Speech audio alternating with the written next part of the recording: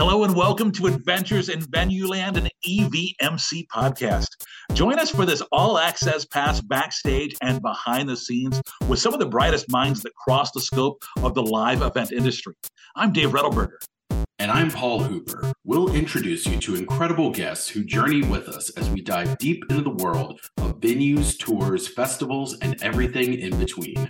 Grab your laminate and meet us in Venueland.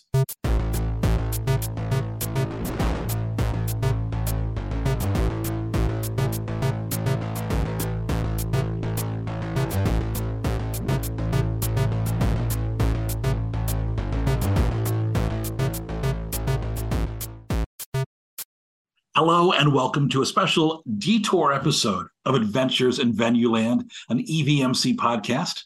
I'm Dave Rettelberger, and along with my good friend and co-host Paul Hooper, today's episode is a little spooky, a little different. It's a detour or a side trip, a mini bonus episode where we take a single serving look at something fun happening in the live entertainment industry. Paul, will you be so kind as to introduce our very appropriate for Spooky Month guests? Well, of course. Do the whole podcast in that voice, please. I know, right? The whole I don't thing. think I can sustain that accent. But yeah, we're joined by our friends at the Louisville Palace, located in Louisville, Kentucky. And they're joining us to kind of tell us about some of the unique things about the venue, some spooky things, some different ghosts that are visiting and have some stories. So we're here with Jill Zoll, who's the box office manager, and Caitlin McCoy, who's the logistics manager, but also refers to herself as the spooky expert or resident ghost expert for the venue. So welcome to you both. Thanks for joining us. No, thanks for having us. So, you guys, before we get into, the spooky part, tell us a little bit about the venue. Give us just a general overview of what its places in the community and its history. Yeah, so originally on the stretch of street that we're on South 4th Street. It used to be kind of a walking district with lots of different movie theaters around. Our theater opened on September 1st, 1928. The gentleman that built it, the architect, was named John Eberson.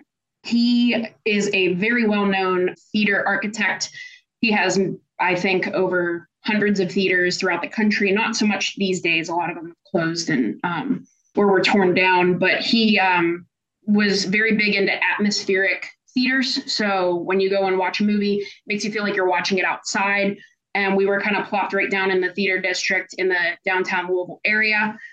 So our theater specifically is the last one, I think, standing in the surrounding area. A lot of them have become, unfortunately, parking garages. There is one down the street that is currently used as storage.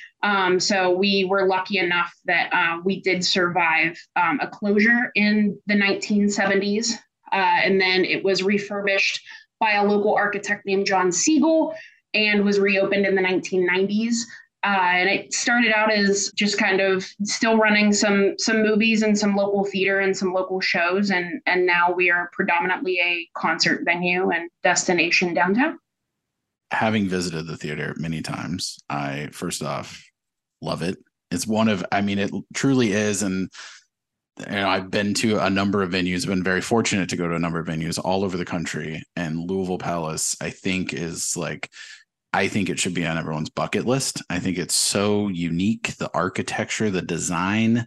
If you're listening to this right now, not if you're driving, but pull out your phone and Google Louisville Palace and look at it. And it's just so wild.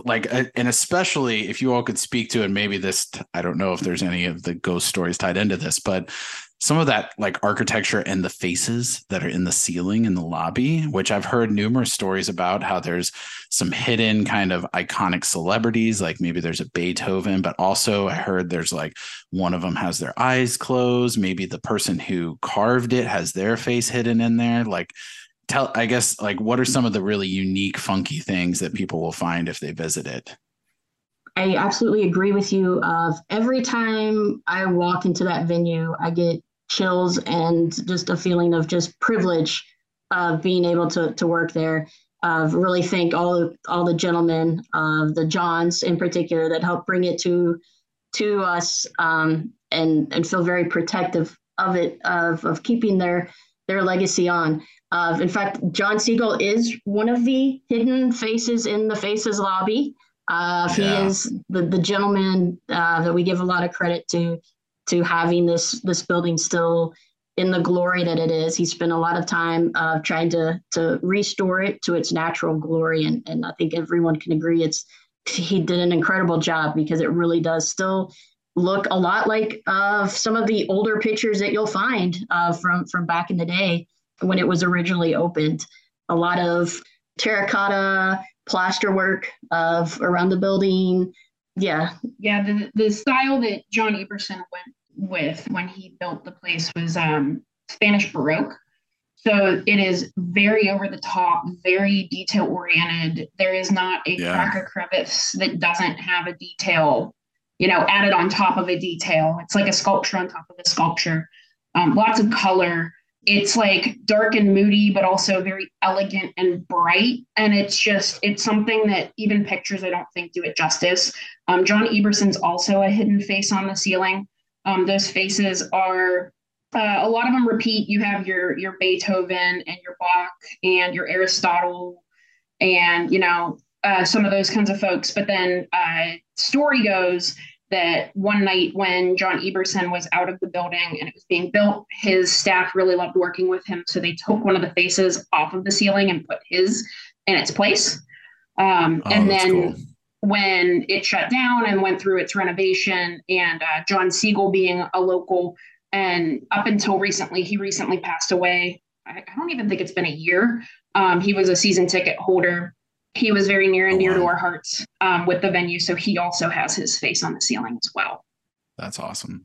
Yeah. And then if you go into the theater itself, people think that the Faces lobby is exquisite. And then you walk into the theater and it's like, it just, there's always more to look at. And that, like I said, it's an atmospheric theater. So you feel like you're outside. Back in the day, there used to be a cloud machine. So if you look up at the ceiling, there are constellations on the ceiling. And allegedly, it's the star map of the first day that the venue opened, September 1st, 1928. That is so and then cool. there used to be, to be clouds. And so I know I've talked to some. We don't have to say allegedly. We can spread that rumor. That is exactly what that star map is. That's exactly right. Yes. That's exactly. That's what I'm telling everyone. Hey, I confidently tell people. And then you never know. All right. So you start working there. Before you got the job, are you aware of the haunted history, or at what point does somebody break this news to you once you've got the gig? Well, I'll be honest. I am a lifelong resident and have attended the Palace, events of the Palace, and had actually never even really fully considered that it was haunted until I began working here. And it's more of a feeling that you get when you walk in the first time and get a tour when there's no show going on. You're like, there's someone watching us, isn't there? And that's when I got told, yes, this is haunted. If you treat the ghost right, be respectful, you don't have anything to worry about. It's the people who aren't always aware of what they're doing that might be the people that cause the spirits to scare them a little. But if you're just gotta leave that ghost light on. Yeah. Yes. Oh yeah. The theater ghost light is a definite thing, and we utilize it here.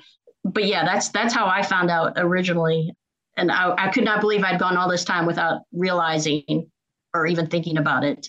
And the hauntings do go back ages. It's definitely not a recent phenomenon. But what's kind of cool to me is that there's definitely more ghosts that have come to the Palace as we've been open. A lot of people have found a home here, and they feel very comfortable here. Yeah, why wouldn't they? It's beautiful. Speaking on my end of things, I didn't grow up in Louisville. I actually grew up in Pittsburgh, Pennsylvania. So I walked in for the first time and was like, wow, this is beautiful and this is stunning. And I was, like she said, it's a privilege to work in the Palace. But I think for me, I'm one of those just energy people where you can just kind of feel that like something's a little off. For me personally, it was a lot of, walking into a room and feeling like someone had just left, like you just missed somebody. or catching shadows out of the corner of your eye. Like when you turn a corner, you see something else like just turning the next corner. And I kind of just ignored it for a while. But the longer I was here, and I feel like the more my role increased, and as odd as it sounds, it's like the more that they became familiar that I'm sticking around. I think the more comfortable they got with me, because I'm out of, I think the two of us, I'm the one that's had the most spooky experiences. Lucky. She's definitely had the most alone time in the building, because I will say, as much as I trust the ghosts, I try and leave them be a lot. So I try not to spend a lot of time there by myself. And if I do, I'm talking a lot to them because yeah. And then I just like to find trouble. So, or trouble finds her, you know. So let me run through some of the ghosts that are rumored that we've heard about. They're from the Louisville Palace Theater.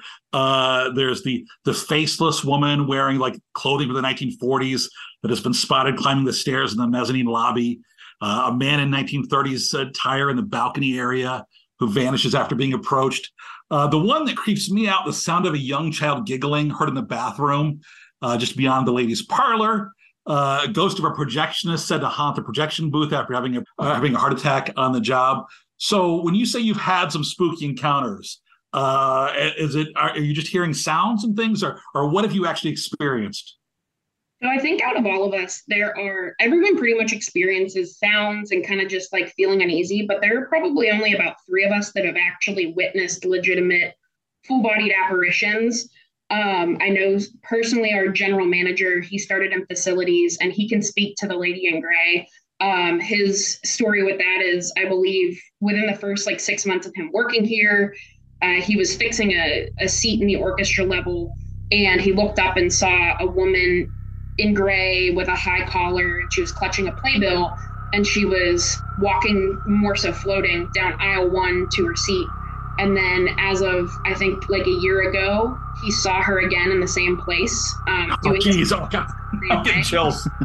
But it's funny because, I've heard from our production manager that he's also seen her, and he's the one that's seen her going up the grand staircase, and she's in that high collared dress, lady in gray, clutching that playbill. So they've seen the same exact thing, just in 2 different places, but they've seen it repetitively, which only confirms that it has to be true. Yeah, that's the lady in gray is definitely is one who's been around for a while. And so when I hear the old stories of it, having talked to the people on our staff that have seen her, our GM Johnny and Scobie, our production manager, those are people that I trust. Yeah, you've met him before. Yeah, Scobie is another fixture. But those are people I definitely trust. And when you, unfortunately, we couldn't get Johnny with us here today, but the stories he has of her, it's just absolutely convincing that she hangs around. And but yeah, she clearly needs to find her seat. That's the one thing, is we need to get someone that can find her seat. Yeah. I've been watching, which is kind of fun, like, and maybe tying into that, are there any like superstitions that you all have surrounding those? Because I don't know if you're watching Only Murders in the Building, but it's an excellent show. Well, okay. Well, I won't spoil this. It doesn't really spoil any of the latest season, but a lot of it takes place in a theater, and it really is not tied to the plot at all. But there's this apparent ghost that haunts the theater, and they talk about all these fun superstitions they have of sweeping the floor of the theater and doing this in the theater, and kind of like trying to make sure the ghost is on your side for opening night. And like, are there any fun superstitions you all have that it's like, okay, we need to make sure we tidy this up for this ghost, or they like this a certain way, or maybe we don't enter this room after this certain time? It's actually funny you mentioned that. There are 2 instances I can think of that are like that. When I started, there was always this, I call it a joke because I never knew if anyone was serious about it, but it's, you have to say goodbye to the ghost if you're the last one out of the building.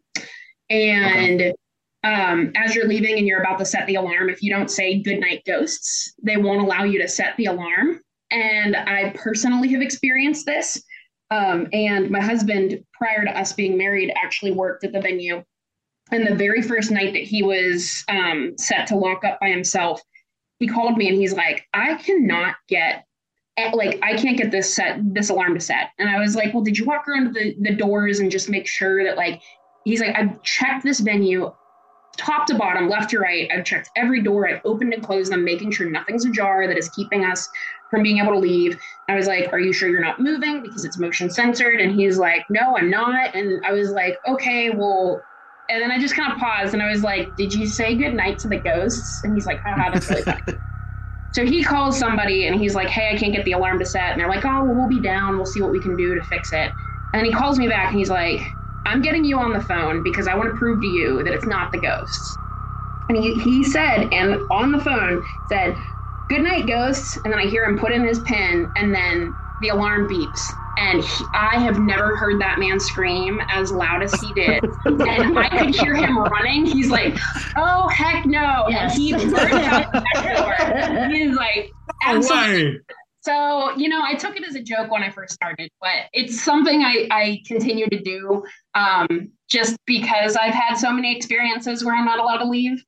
So I always make it a habit to say good night and thank you, and then I leave. Yes. Yeah. Not a bad choice. Yeah, I don't know if it's superstitious, but that's definitely what I do too. So when I come in, I'm like, hey guys, I'm here. I'm just here I needed to turn off the lights that someone forgot, and I'll leave you all alone. It's okay. And that's when you get, like, sometimes you'll get the flicker of lights in response, which is kind of cool. I'm like, all right, I got you. We're all good. and yeah, good night. Have a good night. How many ghosts are there? I know Dave mentioned a few that we've heard about, but is there like a count? Are there any we missed? What is there? Ones that we know 4 or 5? So we have Lady in Gray. We have the projectionist, which we recently have gotten more information on him. We have the balcony ghost, who we refer to as Bernard. We have Fred, who is a former employee, and we have the children. Yeah. And so that's 5 that we know of. Actually 6. We recently also discovered that one of our former general managers also likes to hang around. If you guys didn't know this, as of today, Hulu has released a TV show called Living for the Dead, and we happen to be a featured venue on that show. No joke. Yeah, so this is actually as of today. Yes, as of today. Wow.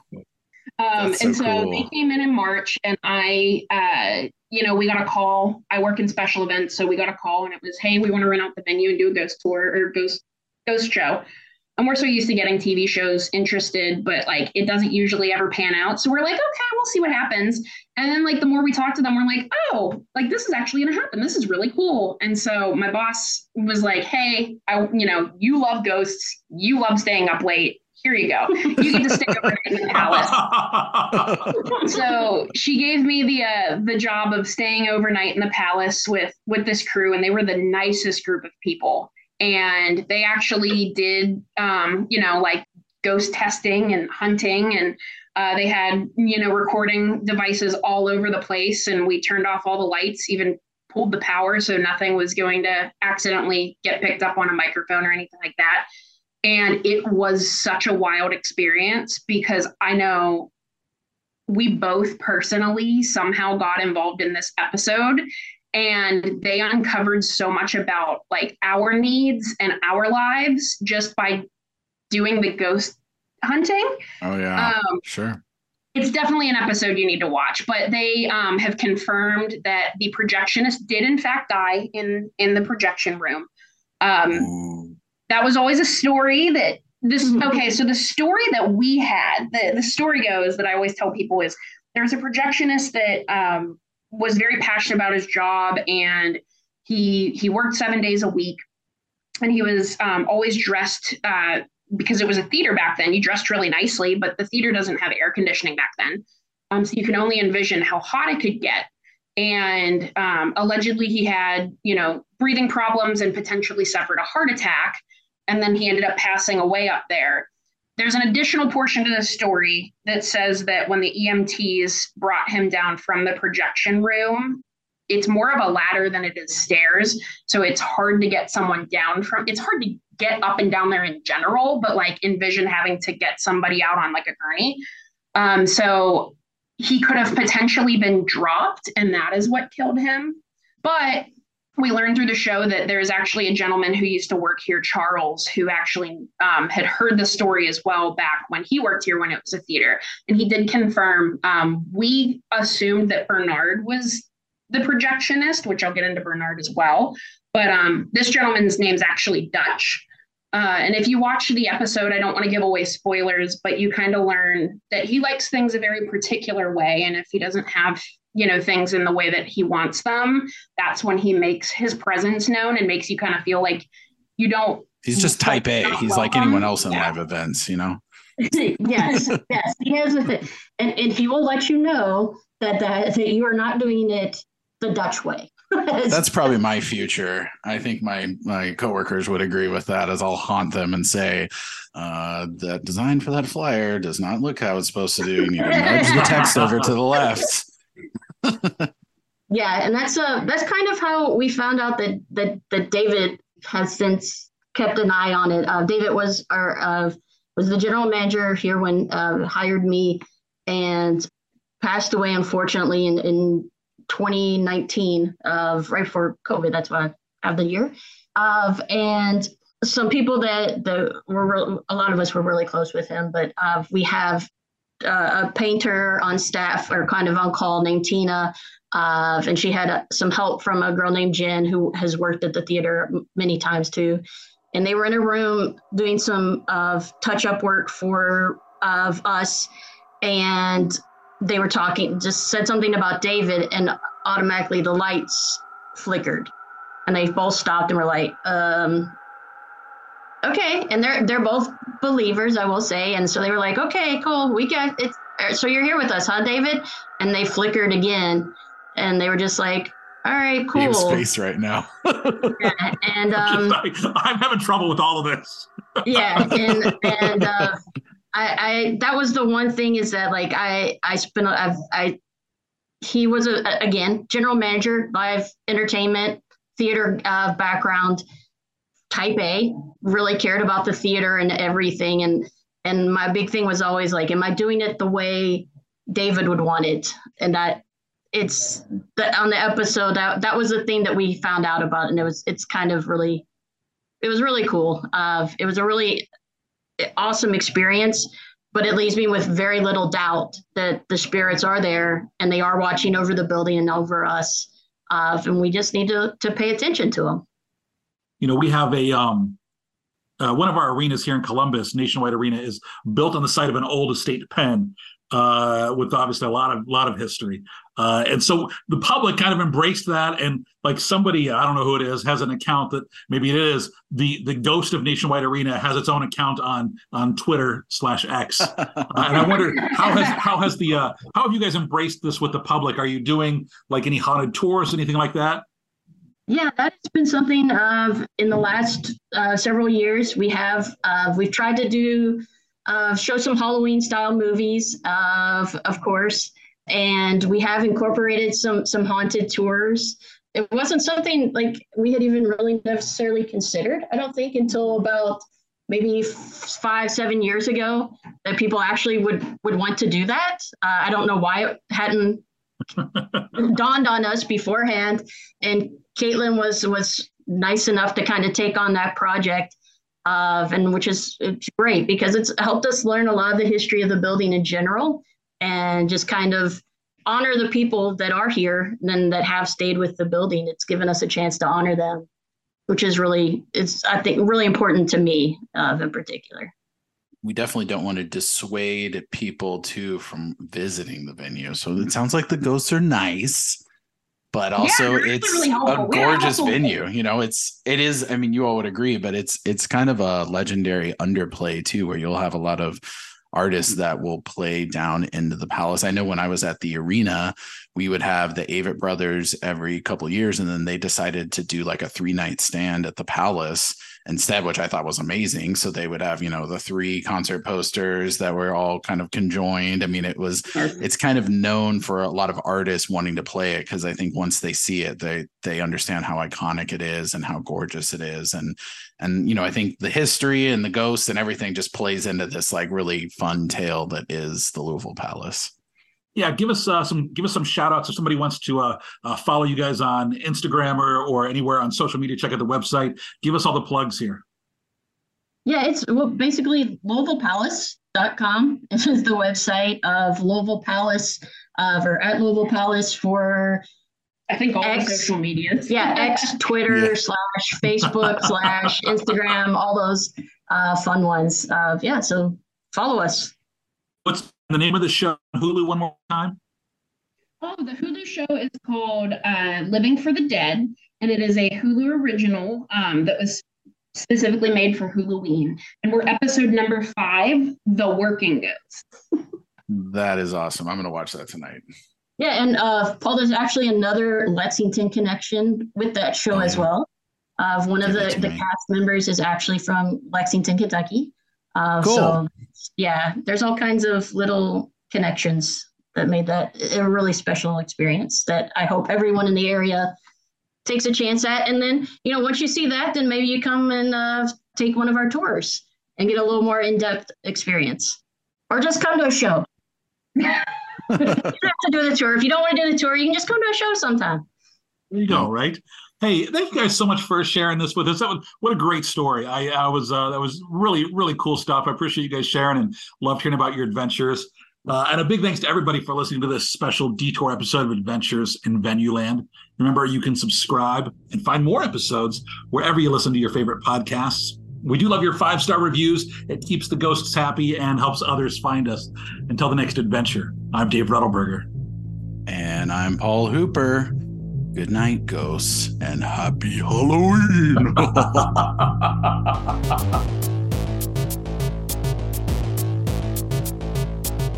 Adventures in Venueland is a side project of the Event and Venue Marketing Conference, a marketing conference that brings together diversified event and venue professionals to cultivate education, collaboration, and innovation for the growing sports and live entertainment industry. Find out more at eventvenuemarketing.com. Audio editing and mixing by Camille Faulkner. Design and digital advertising by Megan Ebeck. Copywriting and publicity by Samantha Marker. Guest booking and brand strategies by Paul Hooper. Guest research by Dave Rettelberger. Marketing strategies by Paul Hooper, Megan Ebeck, and Samantha Marker. Thanks for joining us. Until the next adventure.